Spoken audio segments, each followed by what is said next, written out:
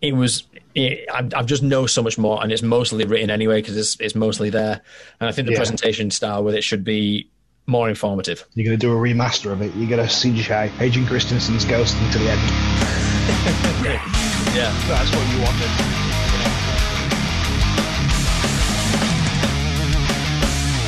Hey up and welcome to the Temple of Blair episode, something like 15. I think it's 15. It's 15. It's a weekly metal news roundup show and other fucking shit. So, I'm Jim, and there's, again, no co-host today. Raw's off fucking on some sort of tax dodge in Bavaria. I don't know what he's doing. He's away, he's busy doing life things. So you're stuck with me. So this is a kind of a bit of a housekeeping episode. Last week we didn't have an episode simply because I kind of pulled a fast one on myself, and it was getting really tough to schedule in a proper recording session on the Tuesday night, and I just absolutely bashed out like 12 hours of interviews over the previous few days. So I thought, you know what, you got enough. You'll fucking do. Plus, there was absolutely no news. The entire sort of news cycle for that week was really just, oh, I knew Eddie Van Halen. Oh, isn't the new AC/DC album good? Oh, Adrian Smith goes fishing. That was literally it. Nothing new had happened. Nothing of substance had happened at all whatsoever. So, as I say, I'm on my own. I'll go through the news from this week, and afterwards I do a bit more of a housekeeping session with my friend Tom. My friend Tom is not a metalhead, but he is a good friend, and we do chat a bit of shit on the off season when there's no podcasts on. So I thought I'd just bring him on and talk about some of the stuff that's going on with the podcast, give it a bit of context for those who haven't really been listening since the start, because I know we've got a few more listeners off the back of those interviews that have been pumped out for the history of Roadrunner Records, which will continue to get pumped out at an abysmally fast and life-destroying rate. So enjoy those, you bastards. Right, let's kick off with some news, man. I think it's been another pretty slow week. It's not been too terrible. You know what? I kind of themed the news for this week. It's about the sons of certain rock stars, because nothing of substance has really happened. We'll get into that. So let's just crack on. So I was watching the Knotfest footage from a few weeks ago, and I saw some songs from Corey Taylor and Clown's kids in their band Vended. Now, these kids are like, I don't think they're much older than 17, 18, late at most 18, but their set was pretty interesting. I'm not going to give them any grief at all, because I think if you're the sons of Corey Taylor and Clown from Slipknot, I don't think you can argue that they've had a very privileged upbringing. Yeah, they're probably millionaires living in massive houses and getting the best education, but, you know, it's Corey Taylor and Clown. It's not exactly like fucking white picket fence and a poodle. It's a pretty fucked up upbringing. Well, not fucked up upbringing. I don't think you can be making any claim that there's any silver spoons being in these kids' mouths. I think they've been very much exposed to the industry and the doings and goings on of Slipknot. And I think they wanted to put a band together. I don't think there's anything wrong with that. So, shut your goddamn mouth if you have any contention with this. But the thing is, Corey Taylor's son is singing. Clown's kid is drumming. What's Corey Taylor's kid's name? Let's actually give it a fucking Google and give him some actual respect, should we? Okay. Griffin Taylor and Simon Crahan. Those are the two individuals. But yeah, he's pretty good. I mean, in terms of like, this is the thing, yeah? I'll tell you what it sounds like. It sounds like a 16-year-old's band.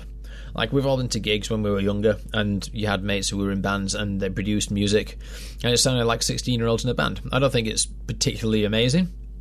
Griffin Taylor sounds like Corey Taylor. He's not deliberately delivering a Corey Taylor performance. He's definitely putting himself out there. It's pretty good. The drumming's tight. The musicianship is all really tight. And yeah, I thought it wasn't like anything I'd heard before, which is good, right? So I think this is definitely one I want to keep my eyes on over the next few years. I have no issue with them being the sons of Corey Taylor and Clown from Slipknot. I don't think there's, like I say, I don't think there's no contention in my mind as to where this is all coming from. And it was okay. So keep your eye on that one, I think. Similarly, a song came out from the sons of Scott Weiland / and Robert Trujillo. What's their band called? Suspect 208. And they've put out a single called Long Awaited. And it's the same kind of story. It's interesting this week, man. It's been really weird. So, how old are these guys? So, Noah Whelan, Scott Whelan's son, 20 years old. London Hudson / his son, 18 years old. And Ty Trujillo, who is the 16-year-old son of Robert Trujillo. They're joined by 18-year-old guitarist Nico Sangaris. I think Ty Trujillo, if I'm not mistaken, went on tour with Korn when he was 12, when someone dropped out. Who was it that dropped out of that fucking tour? Yeah, when Fieldy dropped out of Korn's South American tour at 12 years old, Ty Trujillo filled in on bass. That's pretty good. But this is the thing, I think, no disrespect to Vended. I just thought this song sounded pretty good. Debut single is Long Awaited by Suspect 208. You know, it's drawn a lot of Velvet Revolver comparisons, which the band attests to being accidental. I think that's fine. It sounds a bit better. I quite like it. I like it a bit more than the Vended songs. But it's not. Again, it's just some fucking kids in a band. It sounds pretty good.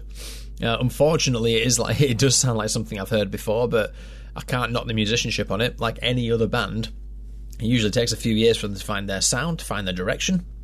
But yeah, fuck it. Enjoy yourselves with it. It's good. It's a good laugh. Crack on. Suspect 208 and Vended. Just keep doing what you're bloody doing, and don't let anyone give you any shit for it. So, then last on my trilogy of sons of musicians who've got songs out, Wolfgang Van Halen banged out a song called Distance. Obviously it's about Eddie Van Halen, what with him being dead and everything. It was thrown out of there, and people immediately attacked him for basically doing a cash grab. The song itself is pretty good. It's alright. It's the video's set to a lot of home footage of himself, Wolfgang Van Halen and Eddie Van Halen doing, the dad and kid thing, which is cool. It tugs at your heartstrings a little bit because that wound is still a little bit raw, I think. Most importantly, though, I think what's quite poignant about it is the grief that we feel for Eddie Van Halen's loss isn't anything like Wolfgang's grief. It's a completely different thing. And I think this song does really well to sort of compound and deliver that grief in a way that sort of offers a bit of perspective. A perspective from the kid's son, the guy's son, as opposed to someone who just sits there going, I don't think Eddie Van Halen was finished yet, and it is sad that he is not going to finish what he started, And that's the thing with Eddie Van Halen. I think everyone was a little bit more gutted because I don't think it was unexpected. He'd been ill for a long time, but I don't think he was finished. I mean, that 2012 album by Van Halen's pretty fucking good. But as I say, that's our grief as consumers of Van Halen's music, and that's Wolfgang's grief. And it isn't a cash grab, because it was for charity. So he's probably rushing it out to get it out there as quickly as he fucking can to make as much money for the charity. I can't remember what the charity is. Let's fucking look for it. Alright. Eddie Van Halen died of cancer on October 6th. Wolfgang is giving all of his proceeds from Distance to his father's favourite charity, Mr. Holland's Opus Foundation, which donates instruments to underfunded school music programs. That's from Rolling Stone. So yeah, it's not a cash grab if it's for charity. Hats off to him for fucking pumping it out. Maybe, I don't know if it was recorded way before his death, Eddie's death, and then this was always part of the plan. Or maybe he just quickly fucking banged it out and then tried to capitalise for the benefit of the charity over the situation. Either way, it's pretty good. So that's the sons of all the folk, all the musicians that we all love. Not a very busy week in terms of news, I got to tell you. However, the Grammy nominations are being pushed out. Metal Injection's reporting.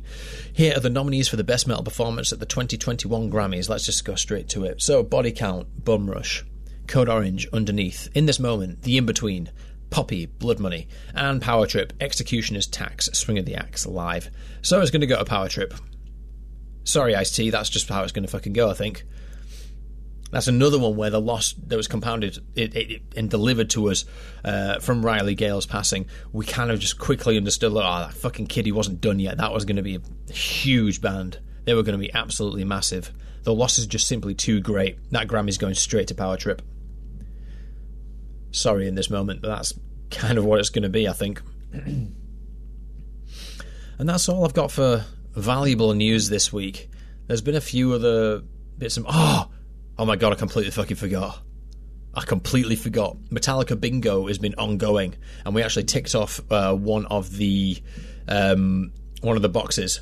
So on one of the boxes for Metallica Bingo, we said that Metallica would do a live stream event, and they'd somehow sort of like change the game. They'd up the stakes and do something relatively impressive. Now they announced the live stream, which is an annual acoustic. It was an annual acoustic gig for I think it was like a school benefit or something like that. Something that happens every year. And when this was announced, me and Ro were like, yeah, maybe this is going to be the thing.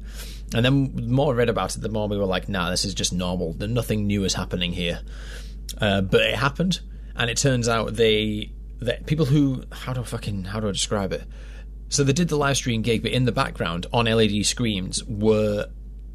kind of face cams of people watching the stream. So like the audience was the audience was there on the live stream, basically floating around. Like you'd see James Hetfield dicking about on an acoustic guitar, and then in the background you'd see a load of faces, a load of people's front rooms and offices and stuff like that, and them going, oh yeah, fucking hell, we're here at this Metallica gig.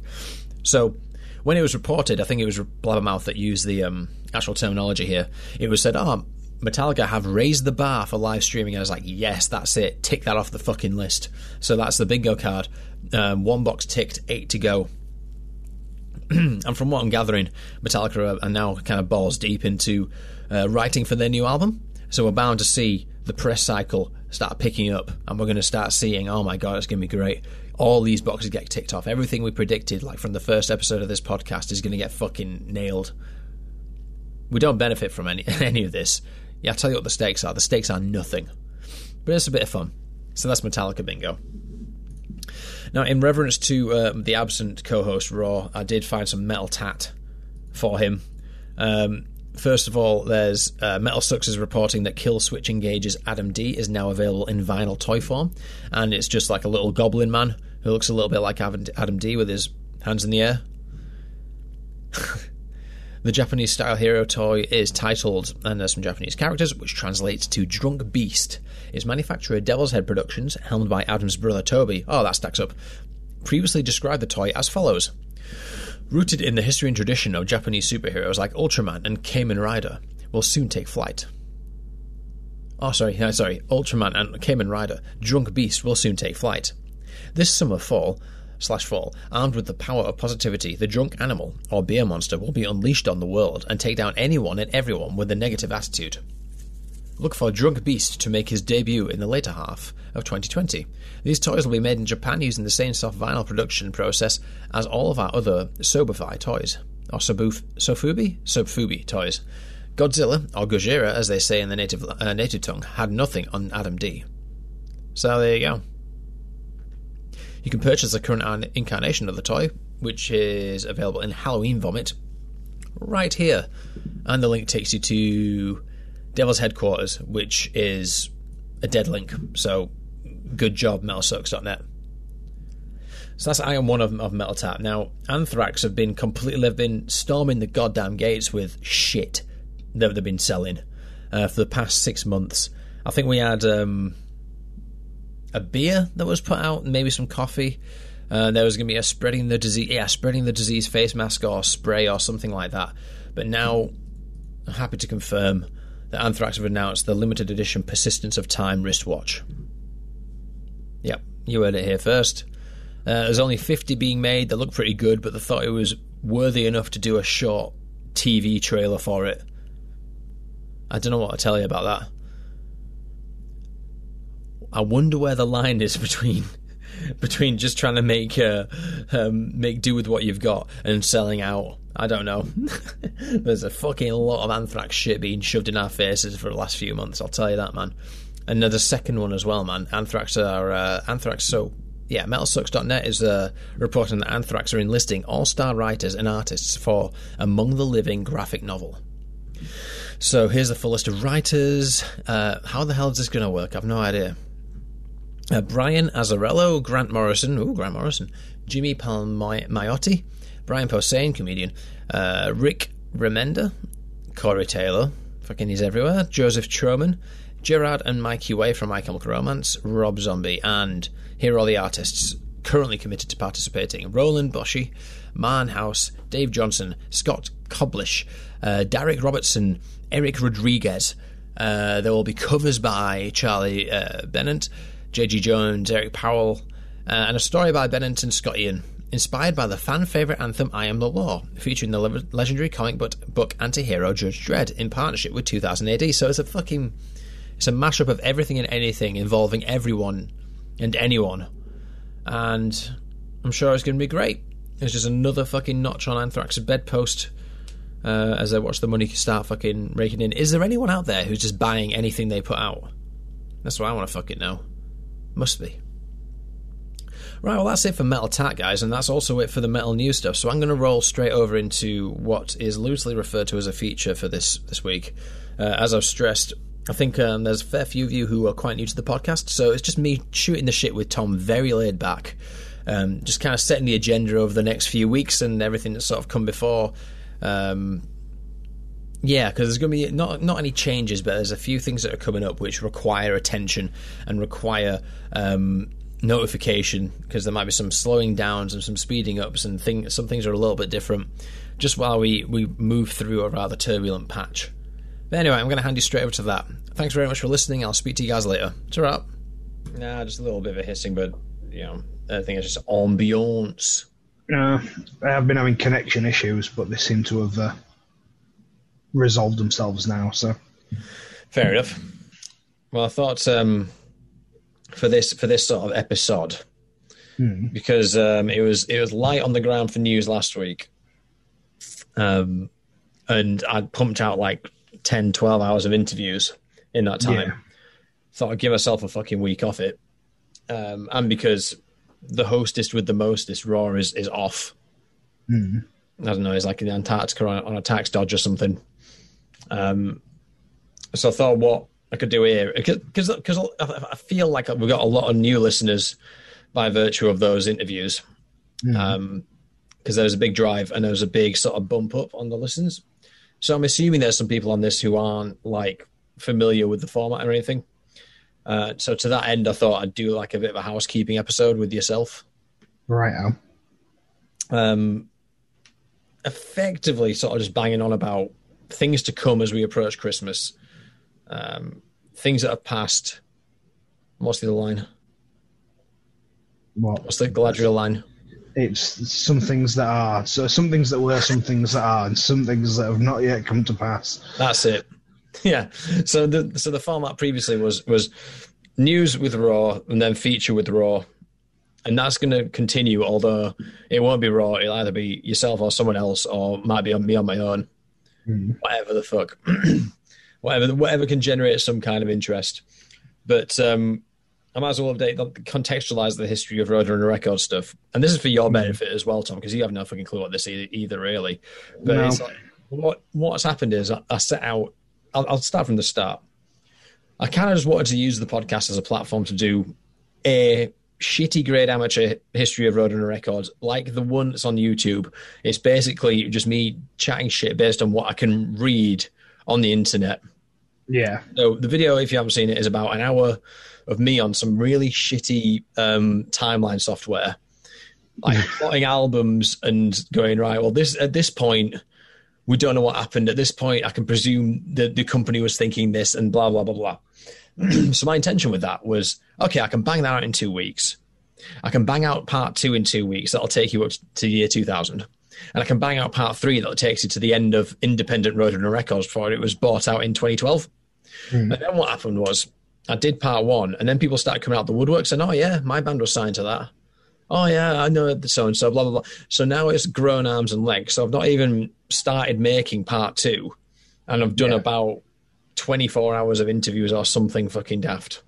Oh, at least it should be more substantial. Well, this is the thing, because now that I'm looking back at part 1, it's wrong. A lot of the stuff is wrong. Yeah. It's not wrong. It's just like there's so much more there which I didn't know before. Now I know a shit ton. Yeah. Comparatively. So this is the game plan, yeah? Right. This is how it's all going to work. So all the interviews I do are going to be in 2 formats. 3 formats. They'll either be audio, audio and video, or written. Right. So if you go on the YouTube channel, you notice that it's all sequenced. Like all the audio/audio video interviews are lettered. Right. So, but because some are audio only, there'll be some jumps on the YouTube channel. So it might go A, B, C, E, F, H. Yeah. That's because D and G are audio only, and they'll only be on the Spotify. Yeah. So that's that. I only recently clocked on how to use Zoom and stuff like that. So that's why that is really. And some people can't use Zoom. They'd rather just do it over the phone. It just makes fucking sense. And then there's the other lot, which are written interviews. And you tend to find this with the much older bands who have to remember back like 40 years. So it's totally reasonable for me to send them an email with some questions. And they go, look, I'll get back to you in 2 weeks. I've got to hit the ponderous tomes in the library to figure out what I was doing that day. Yeah. So they go off and do that. And those I'm putting on the site. And there is a website. It's a Wix site. Ooh. But it hasn't got a domain name. So it's like my Wix at Temple of Blood or whatever the fuck it is. Good plug there. Whatever the fuck it is. They'll be on the links. But the thing is, I might actually, because I've now got an abundance of written interviews, and now I might put my hand in my pocket and actually buy a domain name. Yeah. But the point is, it's all grown arms and legs. So I might as well, I'm going to try and do my best, maybe just do it on the site, do like a spreadsheet of this is all the interviews on everything. This is this artist. Is it audio, video, both? Is it written, blah, blah, blah, blah. And I'll just put it on a spreadsheet so everyone can sort of map out if they like a band and they don't know if I've interviewed them or not. They can look at it from there. That's the idea. But the whole thing I wanted to do was like an episodic series on the history of Roadrunner. So I'm getting there with episode 2. I've figured out a format. But I'm going to test this format with a mini documentary series on this woman called The Great Kat. Right. Now, The Great Kat is basically a neoclassical shredder. So she like shreds guitar. Like she's a really fast player, but it's mostly like Beethoven and Bach and stuff like that. But the appeal is she was from the late 80s and she just kept screaming at people. Like not joking. Like in interviews, in TV appearances, just fucking screaming. And like randomly or in lieu of conversation. It could be a mixture of both, to be honest, Tom. So, but her entire shtick is that she's a reincarnation of Beethoven. Right. So, would that make you scream at people? Well, you'll see it on this little mini documentary because this mini doc I'm doing. Hopefully it's only going to be about 20, 25 minutes long and it'll have some video on it. But there's one bit where like Good Morning New York goes to our house and they just answer the door and the guy's raising his eyebrows because he's like, fucking hell, what's this about? And she just opened the door going, welcome to my house. Welcome to God's house. That's me, the Great Kat. Fucking banging on it. And it's all about her. It's like she narcissistic isn't really the word because it goes way beyond that. She's trying to deranged. Yeah. Like she's built a product around worshipping her as a musician. So this is why I find her really intriguing because she's really good at guitar. She's really compelling. The music's compelling in a way that if you were learning guitar, you'd be like, where's this been all my life? I need to understand this a bit more. But you know, like when you're younger and people say like, don't compromise on anything, be a go-getter and all that stuff. It's like she took that literally and just didn't stop because she's still doing it. Got carried away with it. Yeah. But she's like, I think it's like a case study in what sticking to your guns can really do. And if you don't compromise, and I don't mean grow up, but I mean like if you're unwilling to work with people. Yeah. And she's a Roadrunner act. And I spoke to Steve Ricardo who signed her. Yeah, as well. There's so many like fun little details there, and it's really cool. So I'm going to test out the format on that, and I'm hoping to get it written and recorded. Hopefully this weekend. I've got a day free, and our friend Shab is helping me with the music on it. Ooh! So all these things are happening. They're just happening way slower than I thought they'd be. Well, I suppose you've got time at the you don't have time. People have time at the moment, though. Yeah, this is the thing, and eventually at that time, when the pandemic dries up, no one's going to want to fucking speak to me, so I'm getting it all in now. Frankly. Yeah, I suppose. So you mean people you're interviewing, not just people in general. Yeah. But there's a problem with this as well, though, because like the great thing about the old like video series, like the Secret Channel 4 Metal Legend stuff, is because I put all this effort into the presentation, right? And it's just so tedious, and all Raw does is make fun of me and laugh, and that kind of makes it that kind of makes it good and fun. But because Yeah. Raw's not here, I might just have to do it on my own, as record it independently. Well, making fun of yourself. I can't. I've got to play it straight. That's what I'm dealing with at the minute. I don't know how to do it. If I should or should I wait for him to come back and then do it? I don't know. But I don't want to wait around for anyone. I want to just sort of crack on with it, to be honest. Yeah. Yeah. So what's going to happen is the Great Cat mini doc's going to come out in whatever form it comes out in, and I'm going to redo part 1 because part 1, I've just know so much more, and it's mostly written anyway because it's mostly there, and I think the presentation style with it should be more informative. You're going to do a remaster of it. You're going to CGI Hayden Christensen's ghost into the end. yeah. I'm going to make sure in the background there's plenty more Dutch press, as was the case back in the day. That's what you wanted. But you couldn't do it first time round. I couldn't afford it first time round, so we had to do it again 20 years later. Yeah. But I want those to happen fairly close together. And then I can formally close the chapter on part 1. And if anyone wants to have an interview from that era, they can do, but it won't be featured in that bit. I can move on. Yeah. Then part 2 is dealing with effectively 1987, when the Roadrunner's US office opened, up till about 2000 when Slipknot started coming about. Yeah. Because that's where I'm at now with the interviews. You'll notice, like, chronologically, these interviews are sort of moving forward through the 90s at the minute. I'm speaking to Heathen tomorrow night, which I think was their album Victim of Deceptions was 1990 on Roadrunner. So that should be all right. But that's the thing. For the next sort of concentrated bit of activity before Christmas is going to be that mini doc on the Great Cat. And I'm not going to tell her this, right? I'll tell you this, Tom. I did a fucking email interview with her. And it's like her PR person said, "Hey, Great Cat, what's your favourite font?" And she went, "Arial 12." And they said, "Fuck off. It's Times New Roman, font 36. Oh. It's like, it's fucking mad. It's really good. There's nothing wrong with Arial. And the 11 usually now. It's the standard size for font. They snuck that in at some point. Yeah, they changed the status quo without telling anyone or consulting by a whole one of whatever measurement fonts are measured in. But yeah, it was fucking mad. The interview itself was like, it was funny as well because I emailed her and went, "Oh, can we do an interview on your time with Roadrunner Records?" And she just emailed back like within 5 minutes. It went, "Jim, tell me five most important questions Roadrunner."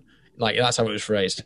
And then I will come back to you. So I sent her the 5 most important questions. And then she goes, "Right, when you promote my next album, Beethoven's 250th anniversary," and she gave me a load of links, "then I will answer your questions."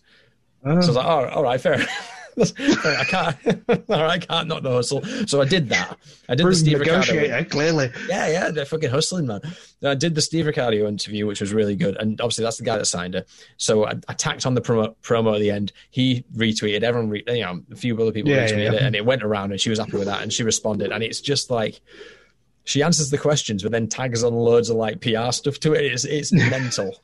It's mental. But again, I'm not, the reason she's not famous now, right, is because no one could take her seriously at the time. And I get that. But at the same time, she is really, really fucking good at music. So it's like, so I want to try and balance the two and give her the time of day.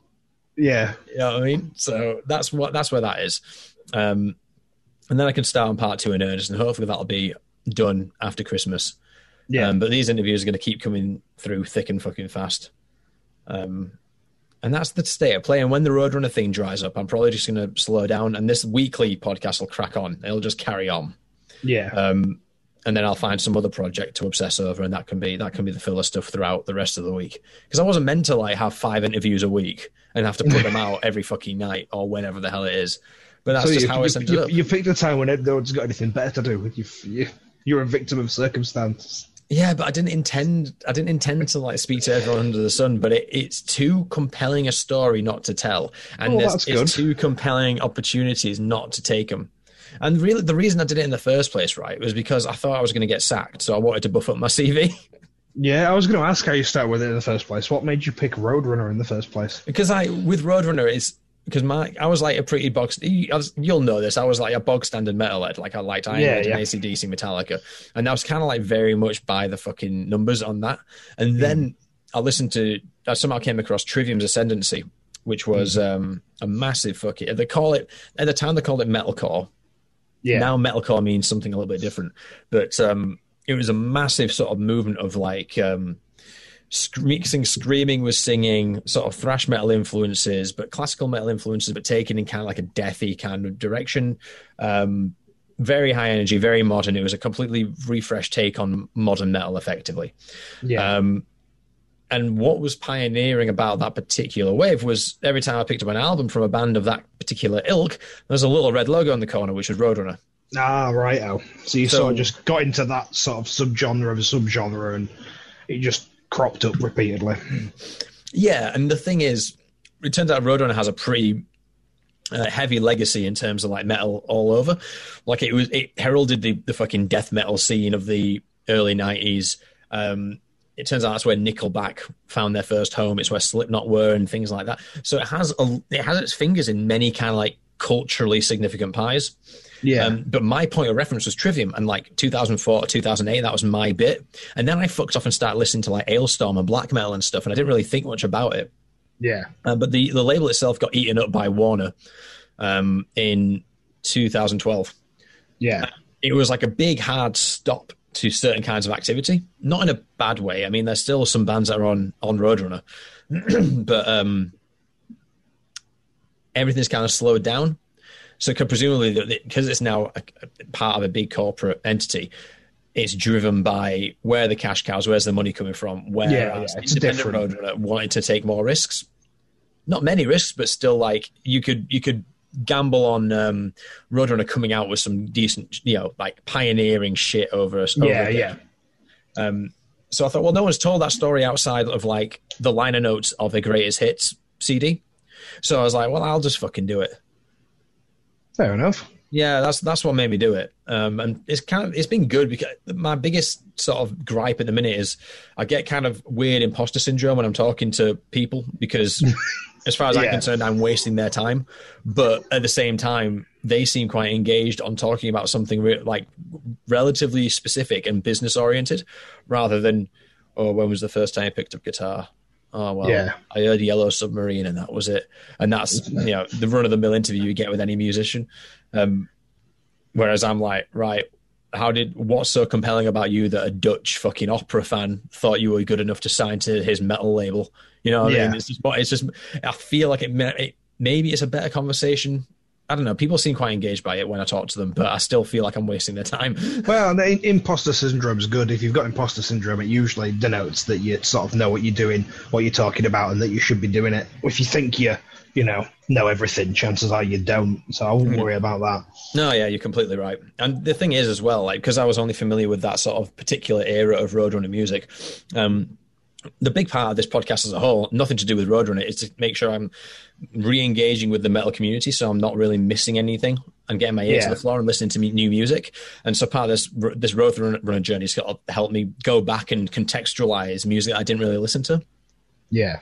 Like, I'm only, like, I wasn't really into Slipknot at the time. It took me quite a while to get into it. Now I kind of understand a little bit more of the scene it was coming onto and why it was so pioneering at the time. So I've got some context for it. Correct. Yeah. So that's it's been good. But that's for those who have just like started listening to the podcast, that's the state of play.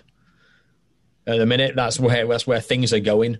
There's some other projects I want to, like, little one shots. Like, I want to know what happened to Justin Hawkins between 2006 and 2011. Yeah, that's specific.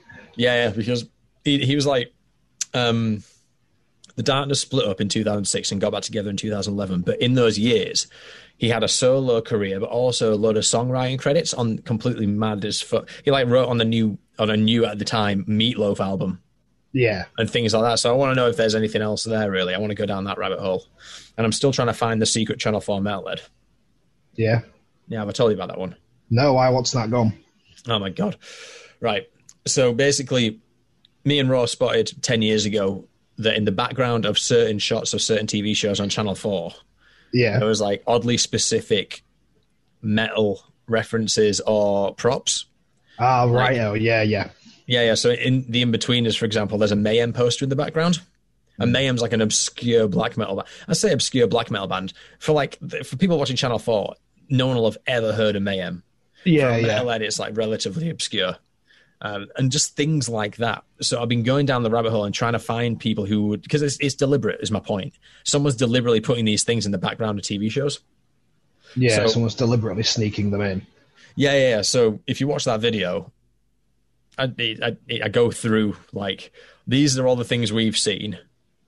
These are the people I've spoken to who worked on these shows. And this is how far I've gotten into identifying the secret metalhead. I've gotten a little closer as well. I'm getting there. I've got a few names of people who should know the answer of who the secret metalhead is, but I can't find contact details for them. Yeah, it gets stupid, basically. No, fair enough. Sounds interesting. It's not. It's absolutely not, but I like doing it, so. Yeah. But anyway, there's the biggest sort of like most important thing upcoming regarding this podcast is I've got an impending life event which could or could not knock me out of action for a considerable amount of time, which will remain somewhat nameless. So to that end, me and my friend Tom, as you are now known, Hello. have decided what we're going to do is we're going to record some material, hopefully before, over the next month or so, to backfill it. So to contextualize that a bit more, we're adding a fucking film room to the Temple of Blair. You walk in, you turn left, and it's the film room. And what we decided to do is, we're going to rip off Mr. Sunday Movies and the Weekly Planet again, which is what this entire podcast is. If it ain't broke, don't fix it. Yeah, that's it. So what we decided we're going to do is we're going to watch some lesser known Nicolas Cage films, and basically talk about them, and that can be the feature for the weeks that I'm not in. So there'll all be something in here, and hopefully I'll be able to accommodate with the recent metal news, because as a section that doesn't take too long to do. Yeah, you'll be able to sneak a bit of live current action in. Yeah, and then just tack whatever pre-recorded bit on the end about a Nicolas Cage film.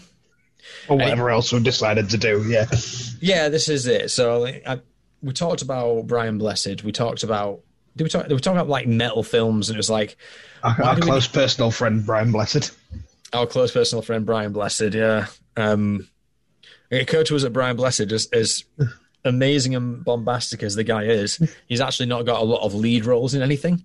So it would kind of make it almost redundant to have an entire section of a podcast dedicated to his work. Yeah. Unless there existed, like, bodies of his work where everything else was edited out. Like Flash Gordon without anything to do with that lizard planet. Just all Hawkman. It's all Hawkmen, yeah. All the time. Yeah, but anyway, no, we decided to do Nicolas Cage films. Why? Because I haven't seen them all, so I wanted to watch them. And there was one that Jim's friend Eric recommended quite highly, so I thought that we can make a start with that one and then crack on. And hopefully that'll be enough to tide me through my life event. And then coming out the other side, it'll just be back to normal. Plus, if we do Nicolas Cage films, we can watch The Rock, which, as we know, is the best film ever made. That is the one I've listed. I've given us 5. Fair enough. Not all lesser known. The Rock was a big thing. Yeah, go on. Let's. Okay, so I'll show you the film and either the tagline or the synopsis, whatever was more compelling. So the first one is Mandy. This came recommended by Eric. Mm-hmm. The enchanted lives of a couple in a secluded forest are brutally shattered by a nightmarish hippie cult and their demon biker henchmen, propelling a man into a spiraling, surreal rampage of vengeance. Sounds good, yeah. Yep. Number 2, Drive Angry. If you've seen any of these, let me know, apart from The Rock, which everyone's seen many times. Obviously, everyone has to see. Drive Angry, it sounds familiar, but I don't know if I've ever seen it. I think it was pushed quite a lot. Like, when we'd go to the cinema like every night in about the years 2010 and 2012. Yeah. We'd go like every night, almost every night. Mm. Yeah, I think it was like pushed quite heavily then, but we just didn't see it. Nah, fair enough. So Drive Angry. It's another vengeance. It's another vengeance one. A vengeful father escapes from hell and chases after the men who killed his daughter and kidnapped his granddaughter. Yeah, more vengeance. Vengeance is the theme. More vengeance. Okay, this one's a new one. It's called Color Out of Space. A secluded farm is struck by a strange meteorite, which has apocalyptic consequences for the family living there and possibly the world. Oh, does he have to take vengeance on it? I don't think so. We can only assume. Now we're on to taglines. So number 4, Bad Lieutenant, Port of Call, New Orleans. The only criminal he can't catch is himself. I don't know. Have I got to guess the film from the tagline? No. The title was Bad Lieutenant, Port of Call, right. Oh, New sorry. Orleans. I thought it was a strange tagline. The only criminal he can't catch is himself is the tagline. Oh, dirty cop out for vengeance. Yep. And then last but not least, The Rock. Alcatraz. Only one man has ever broken out. Now 5 million lives depend on 2 men breaking in. Very 1997. God rest his soul. Oh, yeah. Sean. So that's the order of business for the next, yeah, you know what, actually? You know what's really fucked me off? At the start well, no, it's kind of relevant, actually, because you got all these people who have just jumped on for the sake of the, off the back of the interviews. It's have faith in, me putting something out that's valuable, right? So I made a point about to Raw at the start of the process saying I want to put all the video content on Pornhub. Oh, yes. We've had similar discussions about other video projects, yeah. Oh, yeah. And I think I said it for a laugh to you, but I think there is a compelling reason why we should do it, which is because I watch quite a lot of YouTube, content creator things, as a lot of people do. It's part of my daily routine. You got subscriptions, you knock them on to watch later, and then when you're doing things, you have things on the background, blah, blah, blah, blah, blah. So every 3 months or so, there's always some sort of controversy around YouTube fucking over the content creators. Yeah, we've had one recently, haven't we? They've been denying loads of mid-level sort of content creators pay for advertisements, citing that the views are being generated illegitimately. So, there's too many bots watching your channel, so we're pulling your advertising money. I don't know if you've heard about this. Yeah. I've heard roughly about that, but there's the most recent one that's fucked me off. So. Yeah. This is the thing, as far as this podcast is concerned, we're not YouTube. The reason we're not on Pornhub, right? There's only one reason for that, and that's because Raw might get sacked, I might get sacked. Yeah. Even though I think Pornhub compared to YouTube, you don't hear every 3 months of people going on about Pornhub have fucked us over, right? No, some bands seems pretty legit, doesn't it? They know what they know what people want. They're supplying with it. Yeah, no qualms, no mess. Well, there's that, and there's actually there's some bands that have debuted music videos and stuff like that on Pornhub. Yeah. So for me, that's just my perception of it, right? My perception is that Pornhub is a more viable sort of safe for work, low stakes, low yield content platform than YouTube. Yeah. But this is the thing, because I don't want to enter into a dialogue about how YouTube's fucking people over. I've already selected, there's going to be no ads on the podcast. There's no ads on YouTube. I'm not making any money from this. This is really is just for my mental health and my engagement with the subject matter. It's for nothing else like that. And I've designed it to be such, accessible in such a fashion. And then last week, YouTube started saying, actually, we're going to put ads on everything, whether you want them or not. Yeah. So now it's, I've made it, it's now harder for people to enjoy the video content. So now I'm I should have gone to Pornhub. Yeah, as originally intended. I'm sure there's a chance for me to do some bit there about leaving if I'm not getting paid, but I don't know, it's late in it. So we'll skip that. But yeah, that's just kind of fucks me off. But that's, again, it's just for the people who have just joined in. It's there's no intention, there's no flow with this. There's no algorithmically defined flow of content, inverted commas. I hate the fucking word content. I'm not benefiting from this for any other reason than my ambition is to fire on all pistons, and I'm now at 95% capacity. Any more I'll blow up, and that's fun. You know what I mean? That's the thing. Fair and enough. Now YouTube are actually, Jim, you know what? If you're firing on all pistons, we want to fucking stick a Daz advert on there. Fuck off, you bastard. You've got to sell the Daz. We're a business, they've got to make money. Oh, wretch, as I say that. Yeah. Yeah, so that's the fucking state of play, man. It's unfortunate, but it is what it is. Anyway, what are you up to? Me? No, not a right lot, as I said. Yeah. Scouring the old job market currently, but we won't divulge too much about that. Yeah. Yeah, I'm sure something will come up soon. Have you started playing Battleground 3 in earnest like I have now? No, have you started in earnest? Have we got to skill up? Well, for context, Battlegrounds is a Half-Life. It's a video game which is a Half-Life mod, which is set in the American Revolution. So it's a multiplayer sort of big battle first-person shooter, except it's like you've got muskets. So it's not like COD where Call of Duty where you've got to, you're jumping through windows, you're jumping about the place, and you're fucking 360. Calling intro and strikes and shooting. Yeah. No. You get one shot with your musket, and then it takes like 30 seconds to reload the thing. And if you choose to reload it at the improper time, then you get bayoneted. Someone runs up to you and pokes you with a knife. Yeah, it's a lot of fun. It's a lot of fun, and I find it quite cathartic when I'm listening back to interviews or something I need to edit. So I've gone back into that, frankly. But what they've done since I last played the game was they seem to have closed down a lot of servers oriented around certain clans. And I think the reason for that, and this is speculation, is because like on the public servers, there's just so many mic spammers who just so antagonistic because it's obviously the American Revolution. All they want to do is scream how shit the British are, or vice versa. Plucks at political strings, doesn't it? Yeah.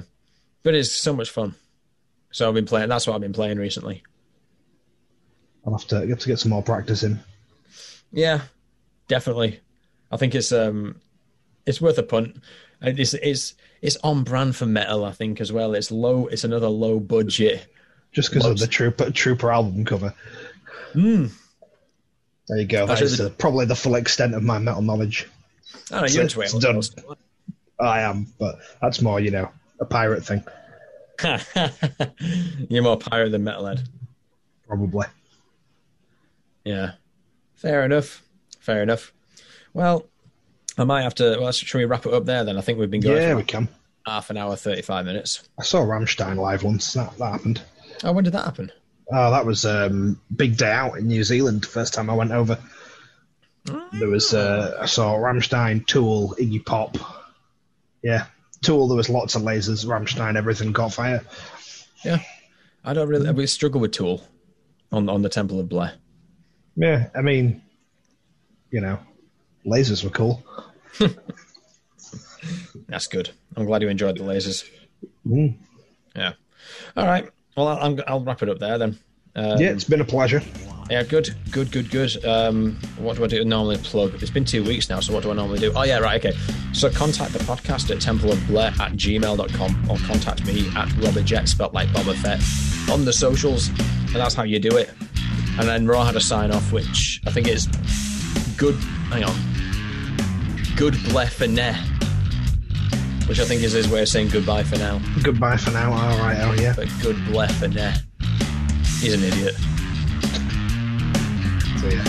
Right, call it. Right, cheers to that, Tom. I'll see you in a bit. Yeah, no worries. Bye-bye.